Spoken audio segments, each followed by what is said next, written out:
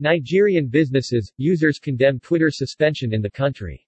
Nigeria dropped 5 spots, to 120, in the 2021 World Press Freedom Index compiled by Reporters Without Borders, which described Nigeria as one of the most dangerous and difficult countries in West Africa for journalists. Nigerian government is expected to unban Twitter soon. Nigerian government Twitter ban widely condemned in the country. Freedom of speech deteriorating rapidly in Nigeria.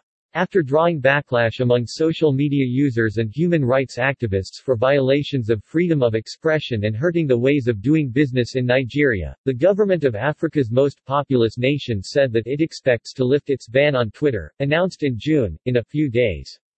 The announcement raised hopes among Twitter users eager to return to the social media platform 3 months after the suspension took effect.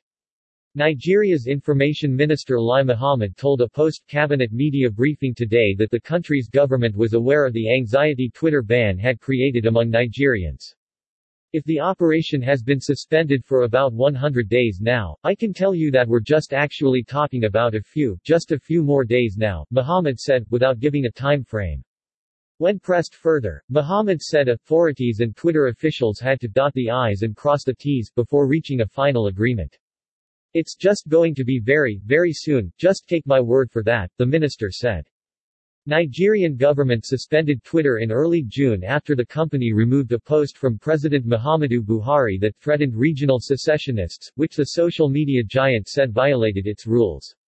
The Nigerian Attorney General further said those who defied the ban should be prosecuted.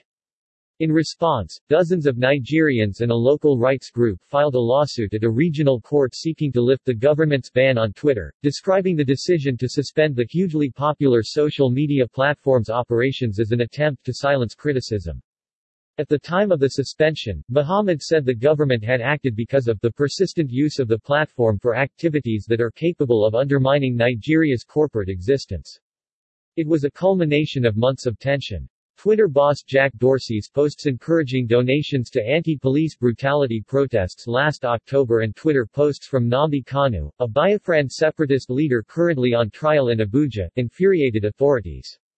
Last month, Mohammed said that the Twitter ban would be removed before the end of this year, adding that the government was awaiting a response on 3 final requests made of the social media platform. The ban is just one area of concern for free speech advocates.